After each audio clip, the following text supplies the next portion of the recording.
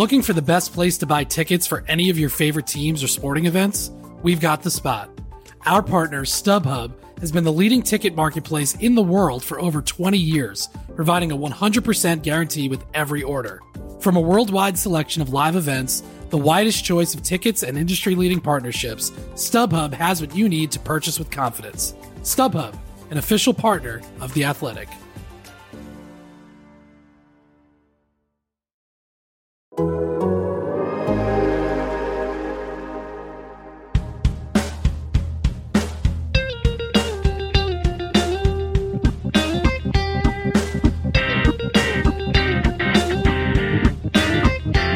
Welcome to Rates and Barrels. It's Monday, August 8th. Derek Van Riper, Eno Saris here with you on this episode. We've got a lot of big questions from the mailbag. One about our expectations for closers in 2023. Will sanity return to the ADP? We'll take a look at whether or not early closers have been a good investment so far this season and whether that might shape the market for next season.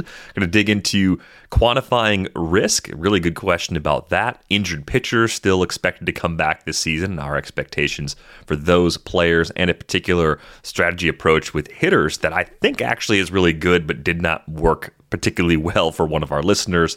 So we'll dig into that a little bit later on in the show as well. How's it going for you on this Monday? Touch and go. I have an allergy to raw garlic, and I did not think that I had to think about. Like when I go to Italian places, I basically ask the waitress. If I go to Middle Eastern, I ask the waiter, I ask somebody, the cook. What's the raw garlic in? I went and got ramen, and I didn't know that there were a lot of places putting raw garlic in their ramen, but. Let me tell you, I was laid low. Sorry to hear that. That seems like a thing that's very hard to avoid, even with the effort to try and figure out what's going on in any particular kitchen when you go out to eat. Those unpleasant surprises you can stumble into. Well, I mean, garlic isn't everything, but cooked garlic I can handle. It's raw, the tapenades of the world. No tapenades here on Rates and Barrels. Let's get to the closer ADP question for 2023. It's more a question about the current season because the current season influences what happens in the future. Will sanity return to closer ADPs? I looked at the ADPs from April of the RotoWire Online Championship, the 12-team NFBC leagues, the 350 entries. The reason why I looked at those is because there's a higher volume of those leagues, and I think that gives you a broader sense of what people were doing right before the season started. Now, you might remember Josh Hader, Liam Hendriks inside the top 30 ADP-wise. Josh Hader finished with an ADP of 23.95 in 12-team RotoWire Online Championship leagues from April 1st to April 7th. So I looked at the stuff right before opening day. Liam Hendriks right there with him at 27.85. A little bit of a gap before you get down to Raisel Iglesias around pick 40. Emmanuel Clase also inside the top 50. So you had four in the top 50. Edwin Diaz wasn't far behind. Ryan Presley was right there in the mix as a top 6 closer as well with an ADP around 60. And if you start thinking about what these players have done this year, you're not actually all that happy with many of them so far. I mean, the Hader situation, until about the first week of July, I think you were pretty happy with what he was doing, and ratios have crumbled a bit in recent weeks. So maybe that could still correct itself over the course of what's left of the season. We know Hendricks has spent some time on the IL.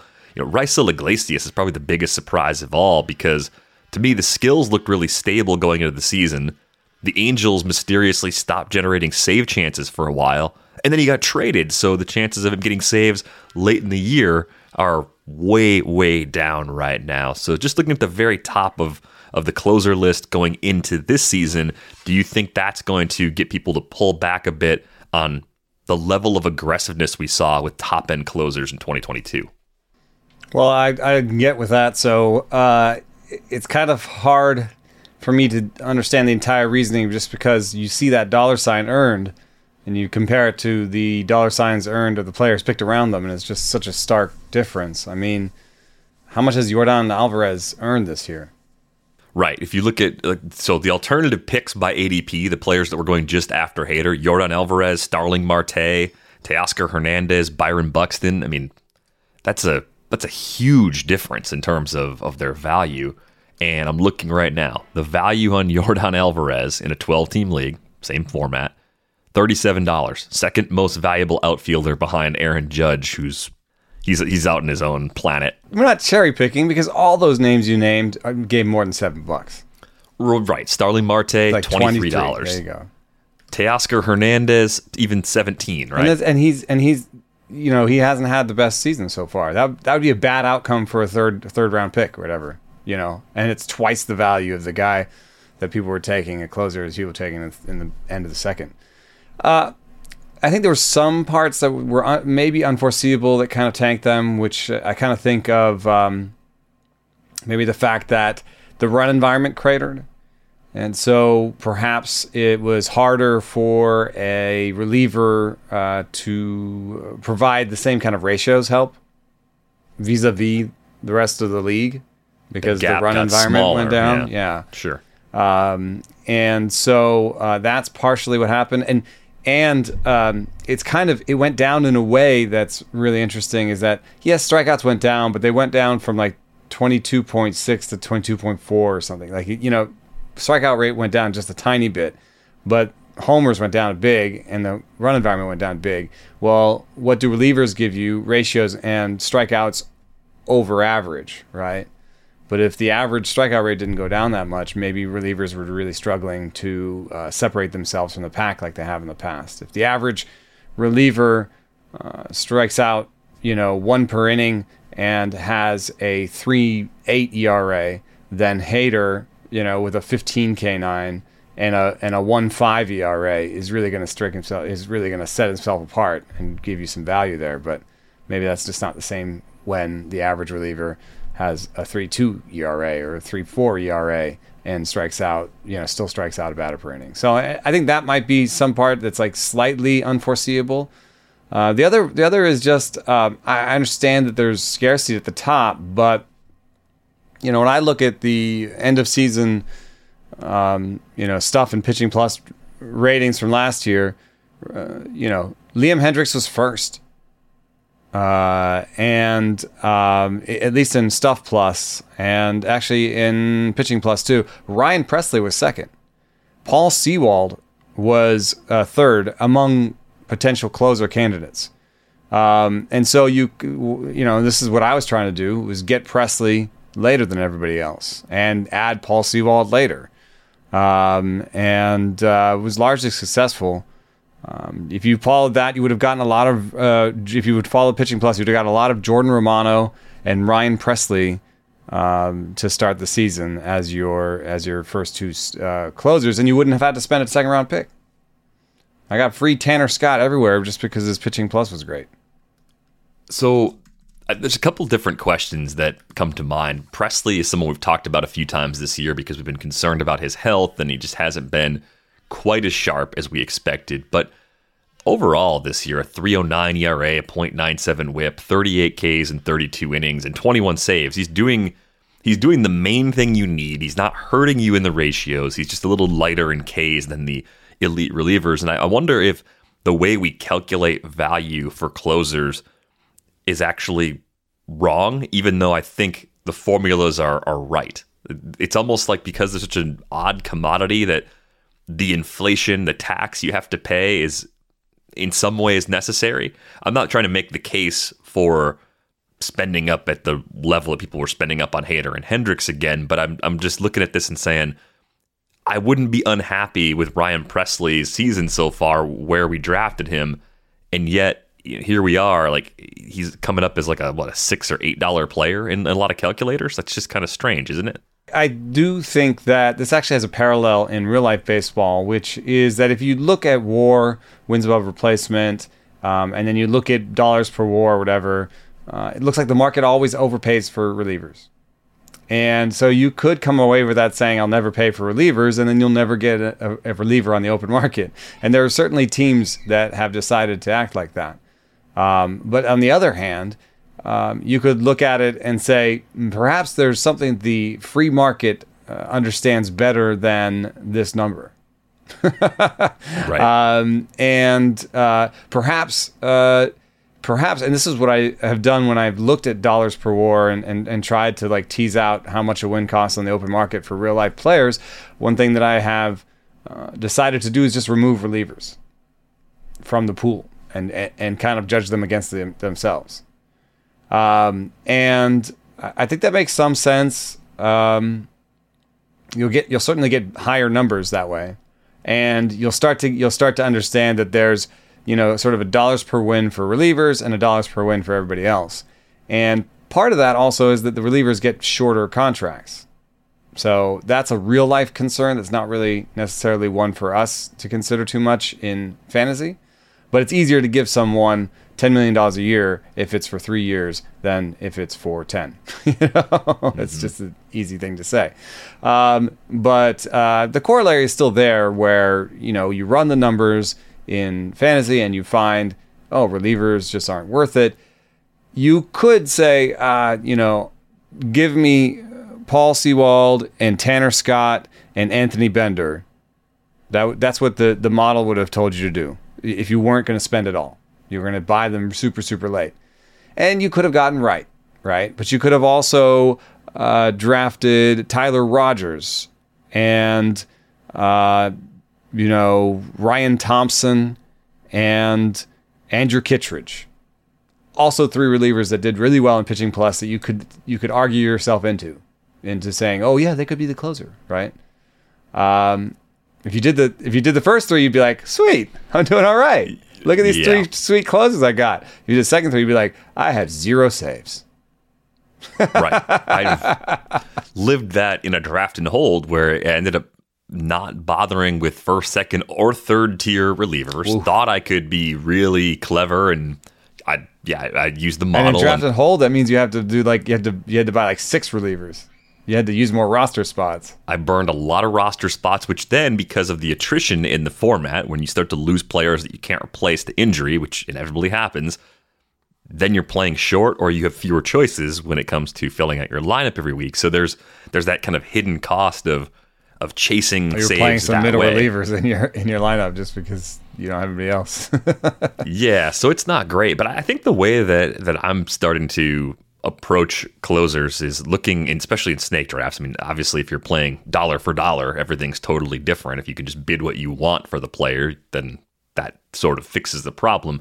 But in a snake draft, those alternative picks, the opportunity cost, that to me matters. And I think when you get up into the pick 30 range, I always like the hitters that go in that range more than I like the closers available in that range. That's the Yordan, Starling Marte, Teoscar Hernandez, Byron Buxton. You look at the guys around, Liam Hendricks, maybe a couple other banana peel, mistakes, Mario Kart style errors you could make, but it's a good group overall. I mean, Tim Anderson's really solid across the board. Bieber's exceeded our expectations. Julio Urias has been good. Story's missed some time on the IL, but I don't think he's hurt you in that spot. Giolito's been the one true that's like the blue turtle shell for keeping with the Mario Kart. It's a bad scenario if you took Giolito up there, but then there was Aaron Judge up in that range too. So when you think about the hitters from those two groups that were going just after Hader and just after Hendricks, you were probably a lot better off going hitter just based on expectations for those players. And we know closers are volatile. Even good closers can be extremely volatile. Josh Hader might reel off a stretch for 2 months where he gives up 1 earned run the rest of the way and fixes the ratios and turns back into a $15 reliever before the end of the season. But he also might just be this for the rest of the season too. And this might be what you get, and that's pretty disappointing. Yeah, I mean, you just look at aging curves, and for starting pitchers, they're softer. They have more pitches, as their velocity goes, they have more command. There's all these things they can do. They have more tricks in their bag. They age softly. Relievers are more tied to their velocity. So as their velocity starts to go, their just overall ability starts to decline very fast. And so you have this class of players that you're judging off of small samples every year that age really fast. It's an awful place to be spending a lot of money in my opinion.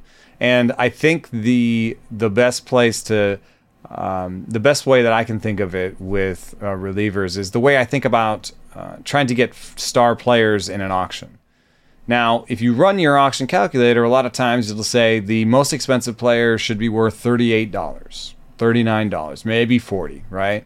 And then you get into the auction room and Mike Trout goes for $45. And you say, oh, wow, another one of these, you know? And, you know, the first couple of times I ran out there with my values, I was like, well, I'm going to stick to my values. And I didn't get a first round player. And guess what? I had more money than anybody else at the very end, and whoop-de-doo, I got a lot of $1 players for $2 because I could. Wasn't that exciting, didn't win me the league, wasn't the greatest way to go. What I try to do now is try to get somebody at the very top at the lowest premium. So I say, okay, 45. That's plus 5 for me on Trout. Let's see what the next one goes for. Oh, all right. Here's another first rounder. That was plus 3. All right. So now it gets to someone where I can buy them at plus 2. You know, maybe I can get Jose Ramirez for $2 over my number, 37 over a 35. Boom, he's mine. I want him. You know, that $2 is actually not going to net me that much later on. And I'd rather have a first round talent. And I think that's the same thing for closers, is just trying to figure out which closer I'm paying the least premium on. You know, which closer am I doing a plus 1 on or a plus 2 on instead of a plus 5, you know? And so this year it was Presley and Romano, and to some lesser extent in the second group, like sort of the Bednar Barlow types. And, you know, it can cost me, but I would have to say to you right now, I am not hurting in saves in any of my leagues. I think it ended up being a really strong way to go. And, along with the steal strategy, where I got a handful of steals for all my power guys, those two strategies work pretty well hand in hand. Because I did not pay a huge premium on my steals, and I did not pay a huge premium on my saves. And those two, you have to have. If I tell anybody that they going into a draft, you have to have a saves and steal strategy. That's the one thing I think everyone has to think about, because they're awful stats. They're very scarce. They're attached to some of the worst players in the game. And so it's not like you can just be like, I'm going to take only good players at this draft. Well, congratulations. You're last in saves and you're last in steals. All right. So the question originally came in from Robert, and I think many top-end closers have underperformed so far. I think that's fair to say. But I think whether or not they've kept their jobs and are still getting you saves ultimately determines whether or not they've truly busted. Mm-hmm. Like, yeah, okay, fine, the ratios came out a little high. In the environment you described, you know, where the run environment's been cooler than expected, you probably aren't feeling that quite as much as if it were, you know, a source where you were really hoping that 150 or 2 ERA was going to help you, and it probably didn't make as much of a difference this year not having that as it might have in past years. So that's the other part of all this. I mean, I think the sweet spot, the great picks right now, if you invested early, if you have Clase or Edwin Diaz, where they went, even though the opportunity cost was pretty high, there were some really good players going around pick 50, especially among just hitters. Those two have been great. So if you had them, yeah, you missed out on good hitters, but you probably are crushing everything you wanted from the relievers. That's about where I wanted to take my picks. That's the earliest you wanted to go. Yeah, So I started to pay attention in the 5th. I started to group the closers in the 5th, and you know, actually 4th is 60, huh? yeah, in a 15 in a 15 in the fourth. Yeah, I'd start grouping them in the 4th, and I'd basically waited to see who would drop me in the 5th. So I did get screwed a couple times with Gallegos instead of Romano, because those were the last two of that top group. I would usually have Presley, Romano, and Gallegos as a threesome, and I really didn't want Gallegos, but I put him in my threesome, and I said, which one of these gets to me in the 5th, I'll take. And most of the leagues I ended up still getting Romano or Presley, but yeah, in some of the leagues I got Gallegos. I guess in those leagues I'm not doing that great by saves, but I still got some saves on him before he lost the job. Yeah, Gallegos basically ended up in a share, and man, is it Helsley's job now? Like, if we're doing this exercise, drafting for next year, and we're assuming this is what the Cardinals have in their bullpen again, is Helsley the guy that goes in the 8 to 10 range among closers that people are excited about? Maybe even a little higher if he finishes the year with sole possession of the job. Yeah, I mean, I will definitely, go through the pitching plus model again. But Helsley, 122 stuff plus, not great command. So he suffers a little bit by pitching plus. But by stuff plus, he's right there with Jordan Romano, Joe Barlow, Edwin Diaz. Like, they're all pretty close. To me, going into next year, I'm going to take the same philosophy because I just think that Hader's a little diminished and we're beginning to see the fall. So is there somebody like Diaz and Clase? You're going to take them ahead of Hader now? I think that's what's going to happen. Yeah. I don't think to answer the other part of Robert's question, I don't think sanity will return here. I think this is a thing that we're going to see for a little while because the NFBC has the overall component especially. So maybe in that universe, the new era is to keep doing this. Maybe in other places, it's not going to be as prevalent. I think you could take Diaz and Clase and just put them into the Hader-Hendricks spots. Mm-hmm. Pick 25, pick 30 by the end of next draft season. You want to get a little discount on them? Draft early. You might get them a little bit cheaper before you get to the later part of draft season. I could see Hader falling into the pick 40-ish range where Iglesias was going. It almost just seems like a big game of musical chairs to me, where everybody just grabs a slightly different seat so long as they still have a job. And, you just hope that you're not a year too early on someone falling apart. You hope you're not the one that had Aroldis Chapman this season. Right. Because that would be an early disaster pick based on what happened. Lost the job and hurt you before he lost the job. And that can happen if you decide that Hader in the 5th is where you want to end up. But I'm not sure that I think that Hader is done yet. So I'll end up with some shares of Hader. I would hope that the Boston situation gives us some clarity because I like Tanner Houck and I like Garrett Whitlock, but I need one of them to kind of take a hold of that job. That's somewhere I would look. I think Presley for me falls out of the circle of trust a little bit based on his knee problems this year. I think he would be more in the Gallegos group than in the Romano group for me. So I think it would kind of go something like Diaz, Clase, or Clase, Diaz, Clase, Hendricks? Hader. I think Hader. Hendricks and Hader are still up there. Hendricks and Hader. And who joins them above the Ryan Presley line? Clay Holmes getting up there? Maybe. The command is kind of going a little bit. Helsley could jump up for me, yeah. Actually, I think Helsley... Devin Williams. Devin Williams needs to right ship a little bit, and I'm also more worried about his health than most other relievers. But I think the sneaky play for me next year, if I'm just sort of trying to read between the lines and guess what it'll look like next year, might actually be Helsley. Where I take Helsley in the 5th, and it seems aggressive, but I'm getting a young guy on the way up that the model loves.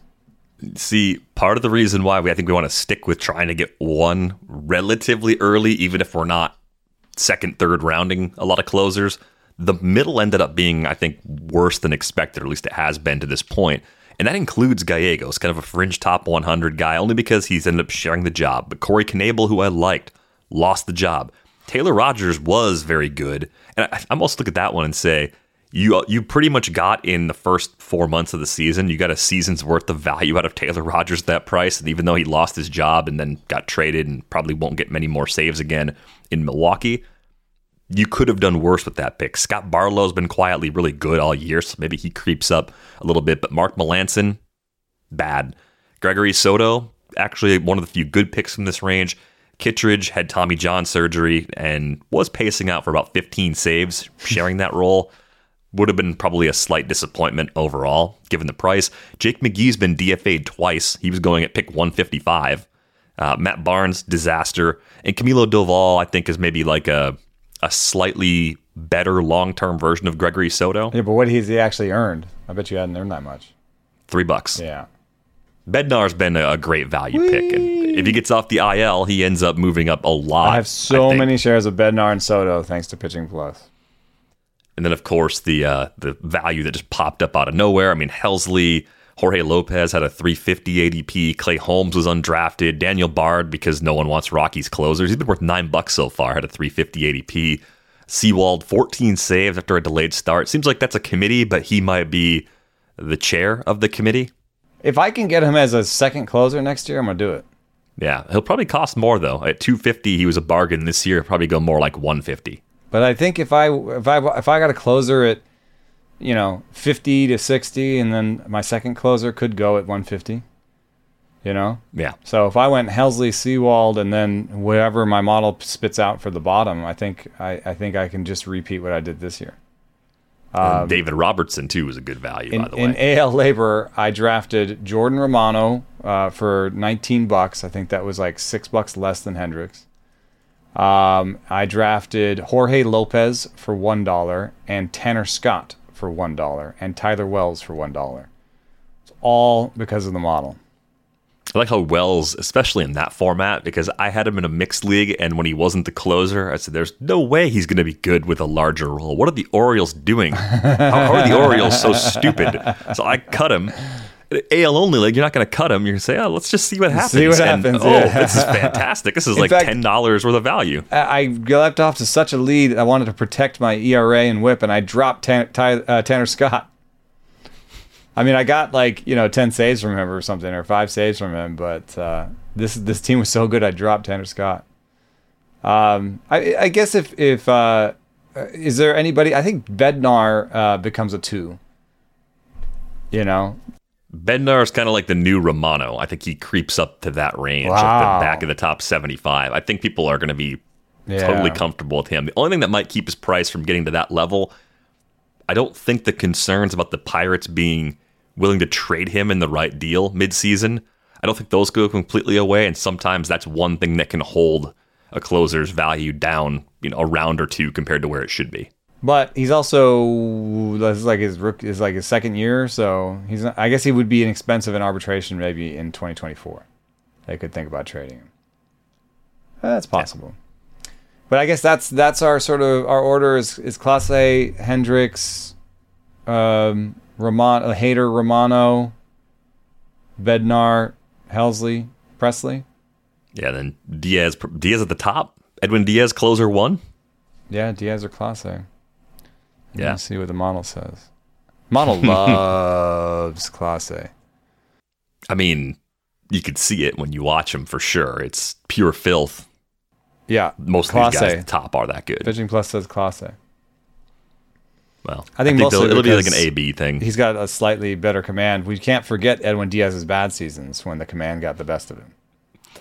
People will forget. They tend to forget, right? It's the function of, hey, the Mets aren't the Mets anymore. They're good. And wow, 91 Ks and 45 in a third innings. He could strike out 120 guys in a full season. People will forget the bad versions of Edwin Diaz, and he will be right there in that Hader Hendricks 2022 price range, I think, going into next season. But thanks a lot for that email, Robert. Looking for an assist with your credit card, but can't get a hold of anyone? Luckily, with 24/7 U.S.-based live customer service from Discover, everyone has the option to talk to a real person anytime, day or night. Yep, you heard that right. You can talk to a real human in customer service at any time. Sounds like a real game changer if you ask us. Make the right call and get the service you deserve with Discover. Limitations apply. See terms at discover.com/creditcard. Looking for an assist with your credit card but can't get a hold of anyone? Luckily, with 24/7 U.S.-based live customer service from Discover, everyone has the option to talk to a real person anytime, day or night. Yep, you heard that right. You can talk to a real human in customer service anytime. Sounds like a real game changer if you ask us. Make the right call and get the service you deserve with Discover. Limitations apply. See terms at discover.com/creditcard. Let's get into their email. This is about quantifying risk in the broader sense. Email came in from Adam. Adam writes, Ariel Cohen was speaking on this, I believe, as a guest on someone's podcast, explaining that quantifying risk is the next stepping stone in fantasy baseball analysis. Could this be as simple as forming a mathematical model weighing factors such as missed games, production variance, age, body type, things like that? Would love to hear a conversation about it. So I guess the question I have for you, is what would you want to have in a model like this? And I know we talked about the Jeff Zimmerman IL days calculation that he was putting together. That was a very manual process that he was doing for pitchers going into this season. So what all would you want to take into consideration as you try and quantify risk with greater accuracy going forward? Well, there's some sort of a streakiness risk, volatility that we've talked about on this podcast before, related to strikeout rate. But sometimes a volatility, like in head-to-head leagues, volatility is not a terrible thing. You could have someone just win you the season by getting hot at the right time. But that's one type of risk I see. Of course, there's injury risk. And then remember when Jeff Zimmerman found that projections are less reliable for pitchers for hitters and pitchers over 32? Mm-hmm. So I'd want some sort of age-related decline risk. So I guess those are kind of the three main sources of risk for me: health, age-related decline coming like surprisingly early or whatever, and just the risk of getting a bad streak. See, for example, Franmil Reyes, I think, tells you a little bit about the risk of volatility on a seasonal level. You think, oh, the risk with Franmil Reyes is he stinks at one part of the season and kills my whole season. No, the risk is that he hits one of those stretches where it's a whole season of bad. And I think that's what he's hit. I don't think Franmil Reyes is done. I think he'll be back in the major leagues. But when you strike out as much as he does, there's still the risk of this sort of season-long funk sent down. You're really you're in bad waters when you're striking out that much.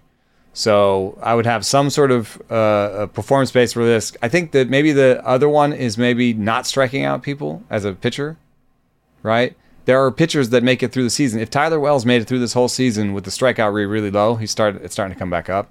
But if he made it through this whole season with strikeout rate really low and the Pitching Plus model still likes him, I still would put a higher than normal risk number on him next year because he doesn't strike out people, right?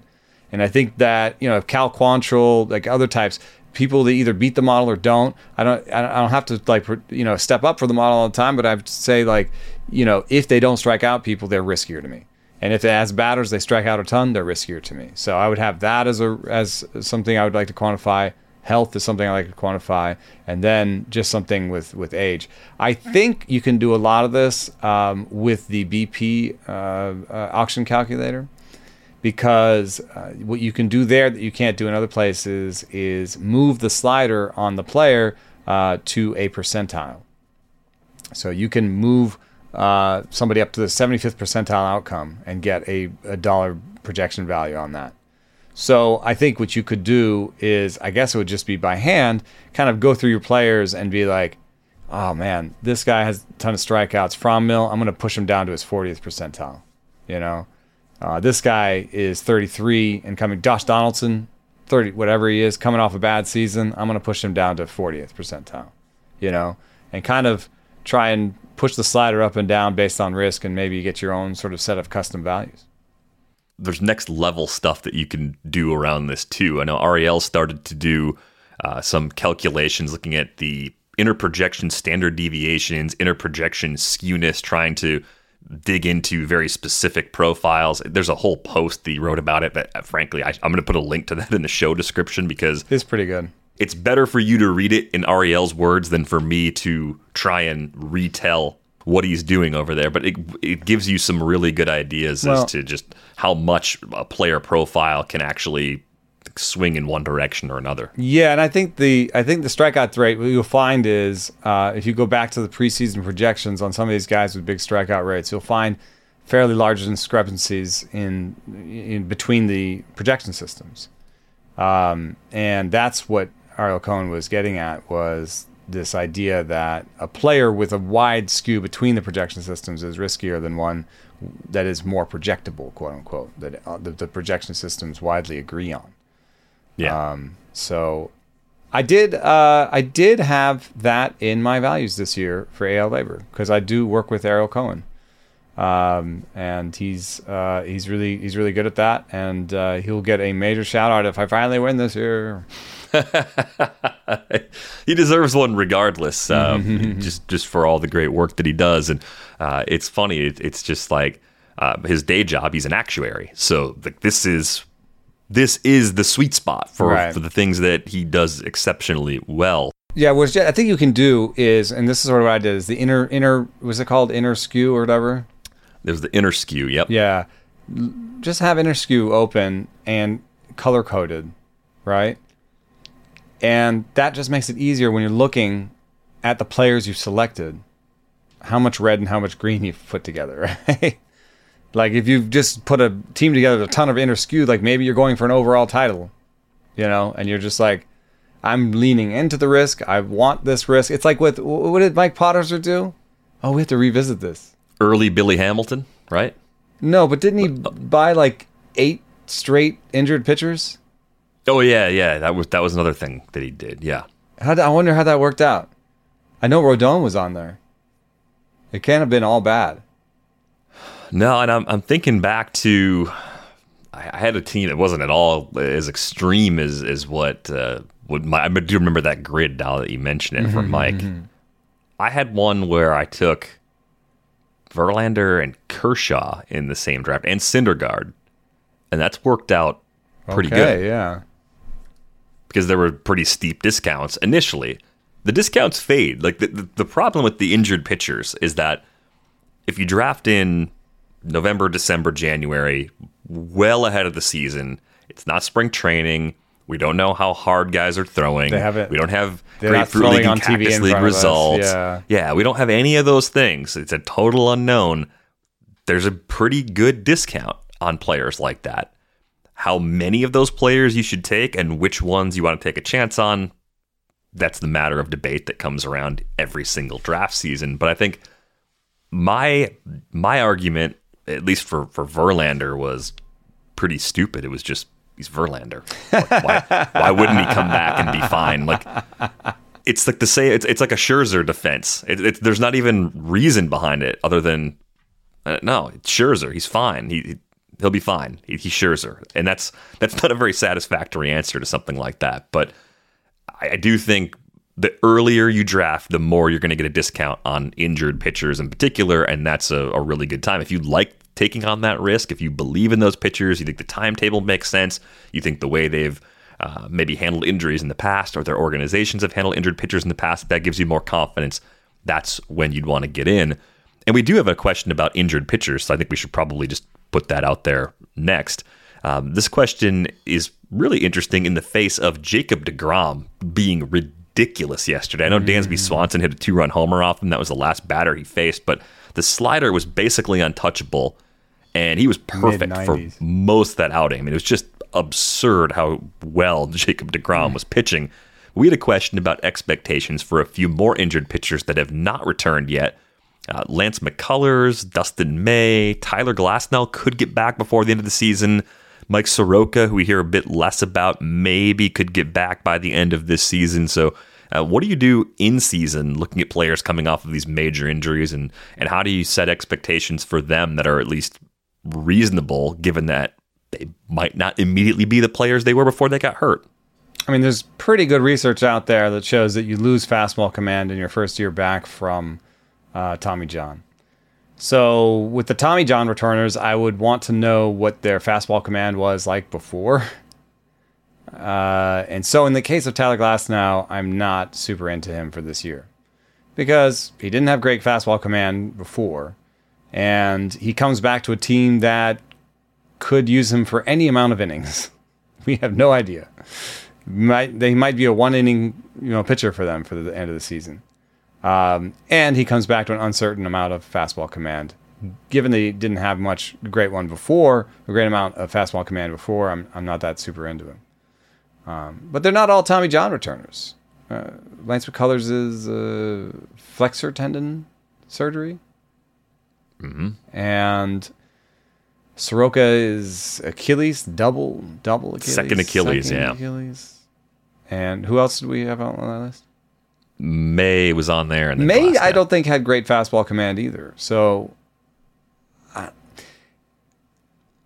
he's an interesting case. May, my gut is getting all bubbly and excited for him because he pitched like 4 innings in his last start. He had Tommy John earlier than Glasnow. It's been longer since he had it. And 4 innings is pretty good for a minor league rehab start. That means he could come up in a week or two and be pitching 5-6 innings at a time. Like, why not? I mean, I think I'm the a little Kershaw excited by injury. May. Yeah, I think May might just come up to replace Kershaw. The Kershaw injury leaves the door open for a bit, and I also wonder, was May turning a corner in that brief time in 2021 before he got hurt? It was only 5 starts, it was 23 innings, but a 35-6 strikeout to walk ratio that season. It seemed like that was even the best version of Dustin May we'd seen yet, and it was in such a small sample that it's just hard to know if it's safe to even buy into it. Yeah, I mean, it was a big lurch forward in Stuff Plus, and there were some shape changes that I thought I was very excited about for his arsenal. So, and he had above average location plus, which a little bit surprising, given he did also have reports of poor fastball command. I wouldn't say that he has amazing command. So he tests my sort of internal calculation when it comes to guys where I'd rather get them in year 2 after Tommy John than year 1. But at this point, he's mostly owned. I was looking around for him just in case maybe in a 12-teamer he was unowned, but people have been waiting on him for a while. So at this point, you've made your bed. And if you feel bad when you're watching Dustin May pitch and you say, I should have gotten on him earlier or spent more money or blah, blah, blah, blah, just remember all the other pitches you've had pitch in between while the other person had to have Dustin May sitting on their bench. So it's not always super easy to see that, and it's easy to remember, oh, Dustin May got away. Oh, I had him, and then I had to drop him because I had an injury crunch. Well, who else pitched for you in between, So I think generally I want to be cautious on pitchers returning from injury. Remember, Soroka, it's Achilles, it's not his arm. And then it goes again. So I'd rather they came back and demonstrated health before I do a large investment. I can't remember, and maybe my memory is just bad, I can't remember any of the pitchers having multiple Achilles injuries like this before. That's a pretty tough road back for Soroka, so my expectations initially are really low, but if he comes back and pitches well, I think I could end up being the high ranker on Soroka going into next season. I've always liked him from a pure talent perspective. The lack of Ks hasn't bothered me because he's been so young for the level. Everywhere he's pitched, seems like he's got a good plan for just getting hitters out. The command seems really good. So I'm a little more wait and see on him only because it's so unusual to come back from this combination of injuries. By comparison, I would have more confidence in May and McCullers in the short term. Nice to see Jesus Luzardo pitching pretty well in his first couple starts back too. 11 Ks, only 1 walk so far in 12 innings. It's coming off that shoulder injury that put him on the IL way back in May. Yeah, it's interesting. He said he's coming back, focusing more on command. And I saw that big drop-off in velo, which is meaningful pretty quickly. Jesserman found 3 starts into a return off the IL. You're starting to get almost all signal in terms of predicting the rest of your fastball velocity. So I was kind of out on Luzardo based on that early velocity report, but he's a guy that could benefit from better command. So if he's and from better health results. So if he's going to step off of his max velo and get enough location out of it, then maybe he can be a guy that has only about 100, 101 stuff plus, slightly above average actually for a starting pitcher, but improves his locations and improves his health outcomes.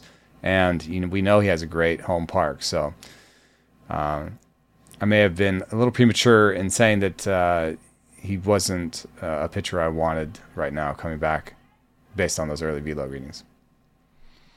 Yeah, I think he had plenty of velo to give a little up, though, too. Right? You average 96 on your fastball. You can lose a tick or two, and maybe that's a trade-off worth making in Luzardo's case. We'll see. Poor fastball shape. Maybe just locating it better. Maybe mixing up the pitches more. I mean, there's the breaking ball is pretty good. The fastballs are not. When you get injured, you don't want to wait for answers and options. That's why it may be time to explore the Nano Experience, a revolutionary treatment option designed to help active people get back to the lifestyles they love.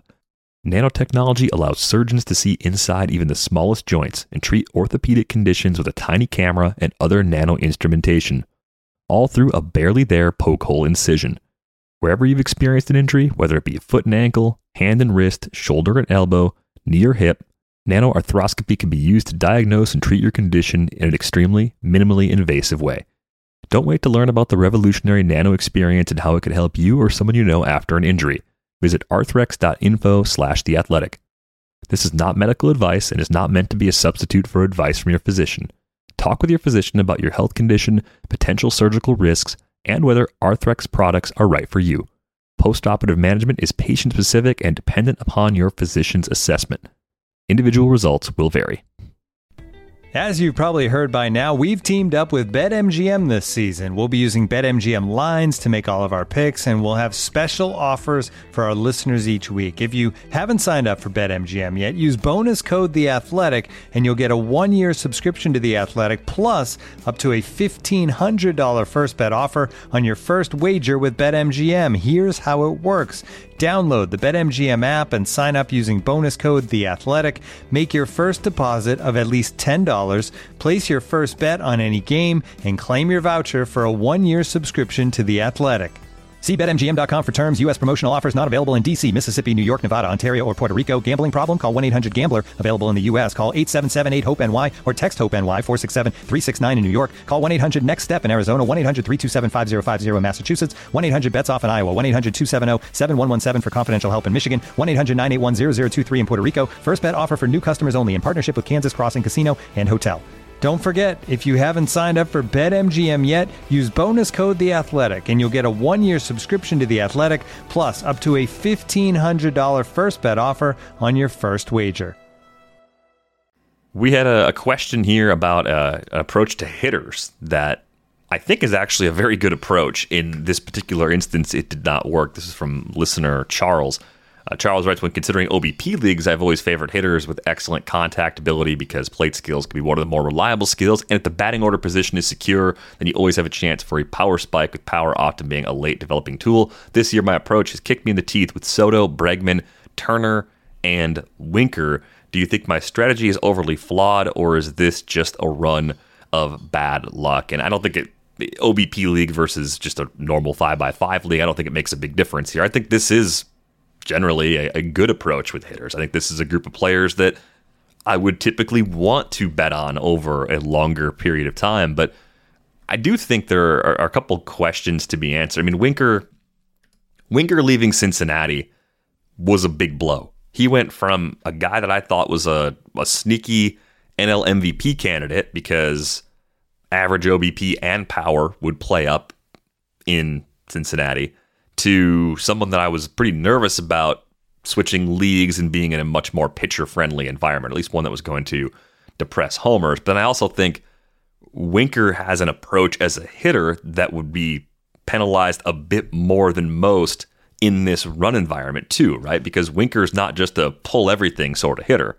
So I wonder if we got a little bit of an extra push in the wrong direction from Winker for things that are out of his control. Yeah, and I think, sort of psychologically, if this sort of thing exists, Haniger's injury came at a weird time because it left Winker as the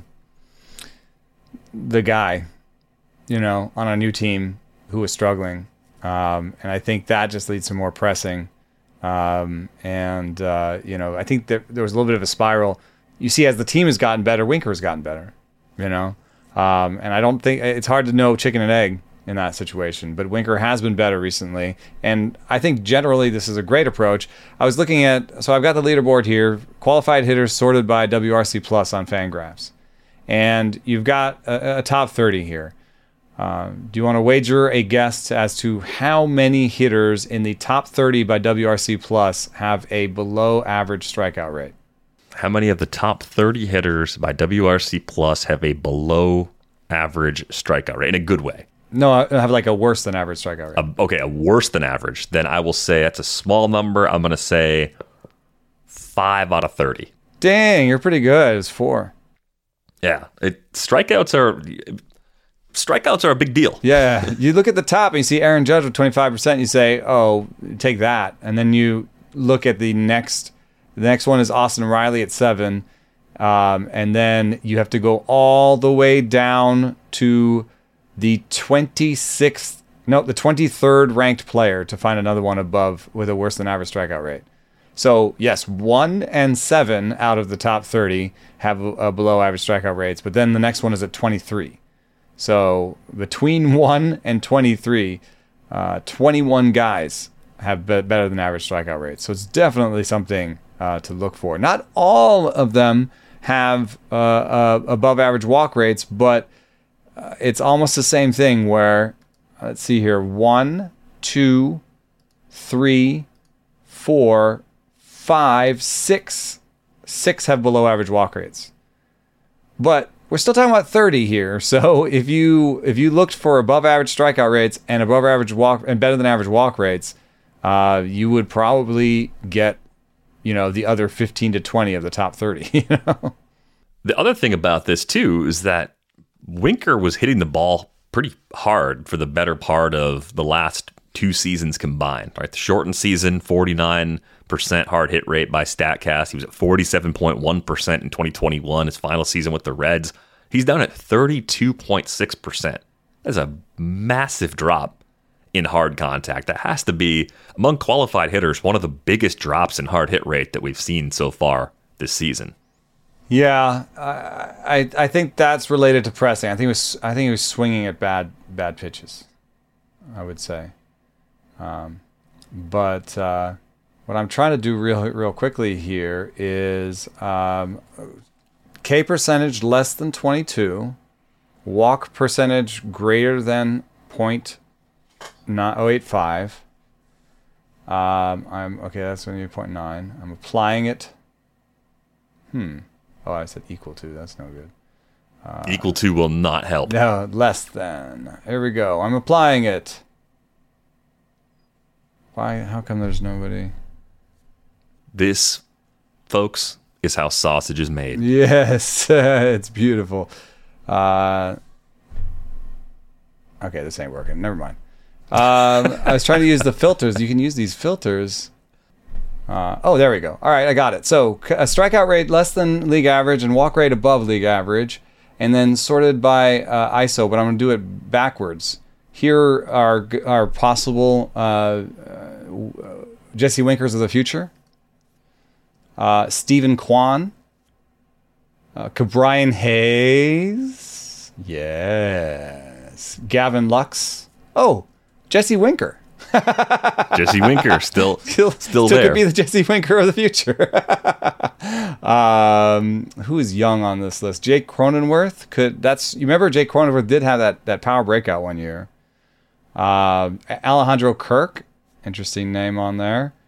He hits the ball hard. Yeah, Alex Bregman again. See, some of these are the players he has on his team. It didn't work out for all of them. Why does it go wrong for some of these players who have this really good approach that we fundamentally just believe in? Like we want players that do this. Why does it go wrong? I mean, Bregman hasn't been right for a long time.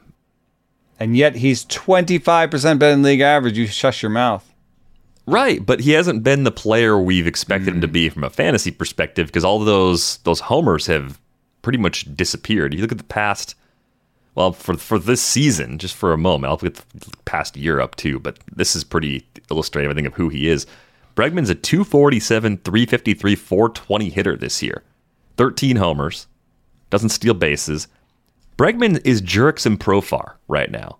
And Profar actually steals some bases. Run production's about the same. Profar's on this list. Yeah, so how does Alex Bregman turn into Jurix and Profar? I have one idea, and I did actually say this to Bregman last time I saw him. I talked to Marco Scudero a long time ago. When I was early on, when I was in the park, 2011, 2010, something like that.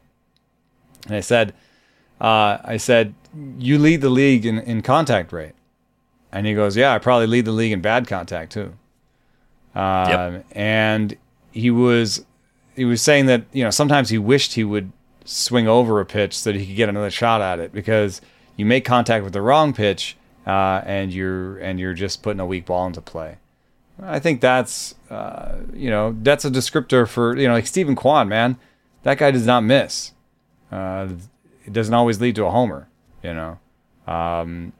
because he's can make contact on pitchers' pitches. So sometimes you want these guys to be maybe more selective, swing a little bit less. Stephen Kwan has said that the Guardians have told him that they would like him to kind of be more aggressive, use his A swing more often. I talked to Nico Horner recently, and I said, how have you sort of tapped into more power and you're pulling more fly balls this year? And he said, the only thought I've had that's any different than the past is I want to be a little bit more aggressive this year. So I think that's what you want to see out of some of these guys is more A swings, maybe a little bit more swing and miss, because they're using their A swings, but more A swings where they're trying to drive the ball, they are swinging with intention. But at least they've got that sort of superstar, like really superstar underlining.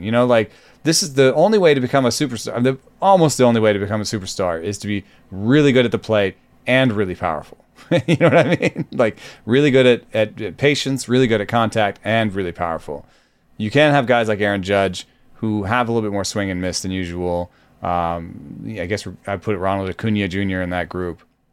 And that just, I guess, is just top shelf athleticism. But it's a little bit easier to find guys that pop up into that maybe second level of star if you start with really good plate skills. And I still believe that.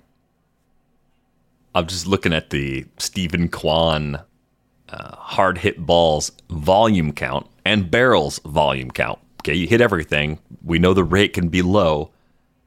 How many barrels do you think Stephen Kwan has this season? He has 317 batted ball events. How many barrels do you think he has?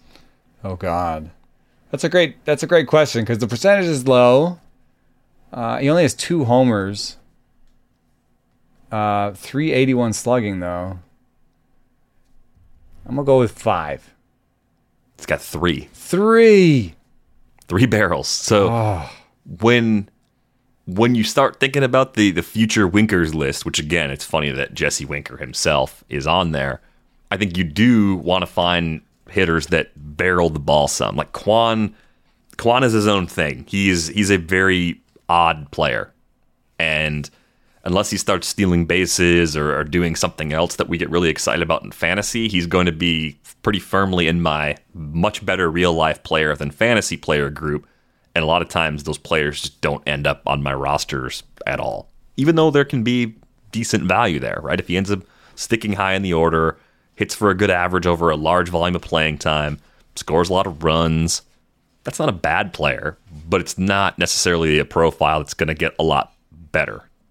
Yeah. That's why I like. I know that there's some debate about the usefulness of max EV, but I still like max exit velocity as a raw power number. I've done some more filtering on this leaderboard where now I have everybody under the age of 27 with more than 250 plate appearances, and I've added barrels and max EV to the leaderboard.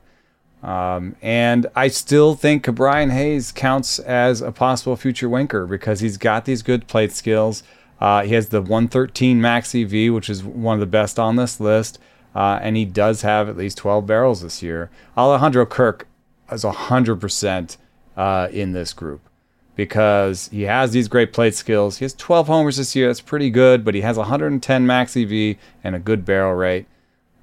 Luis Urias looks okay in this. Will Smith, I think, might have another level in him when it comes to power. And then you start getting people who are actually getting the results you'd expect. And Will Smith is pretty borderline because he's already got a 202 ISO, so he's had a pretty good year. But, early on, I like Luis Urias, Ke'Bryan Hayes, and Alejandro Kirk as the next Jesse Winkers. The never-ending pursuit of the next Jesse Winker. Even as the current Jesse Winker leaves us cold. Yeah, he's just out there disappointing us. We're like, let's get more guys like that. Just be real careful when they switch parks, I guess. Yeah, no, I think after, I was in on Winker before the trade, backed off after the trade. I might be back in again going into next season because the price is going to come down. So that's how it goes, as we've said time and time again. Thanks a lot for the many great questions that basically inspired the entire rundown today. If you got questions for a future episode, you can send those to ratesandbarrels@theathletic.com. Our Twitter handles work too, at Derek Van Riper, at Eno Saris. Also, you can leave questions under this video if you're watching us on YouTube, so be sure to do that if you're tuning in there, and be sure to subscribe to the Rates and Barrels YouTube channel. I really appreciate everybody who's done that. If you don't have a subscription to The Athletic, you can get one for $1 a month for the first 6 months at theathletic.com/Rates and Barrels. That's going to do it for this episode of Rates and Barrels. We're back with you on Thursday. Thanks for listening.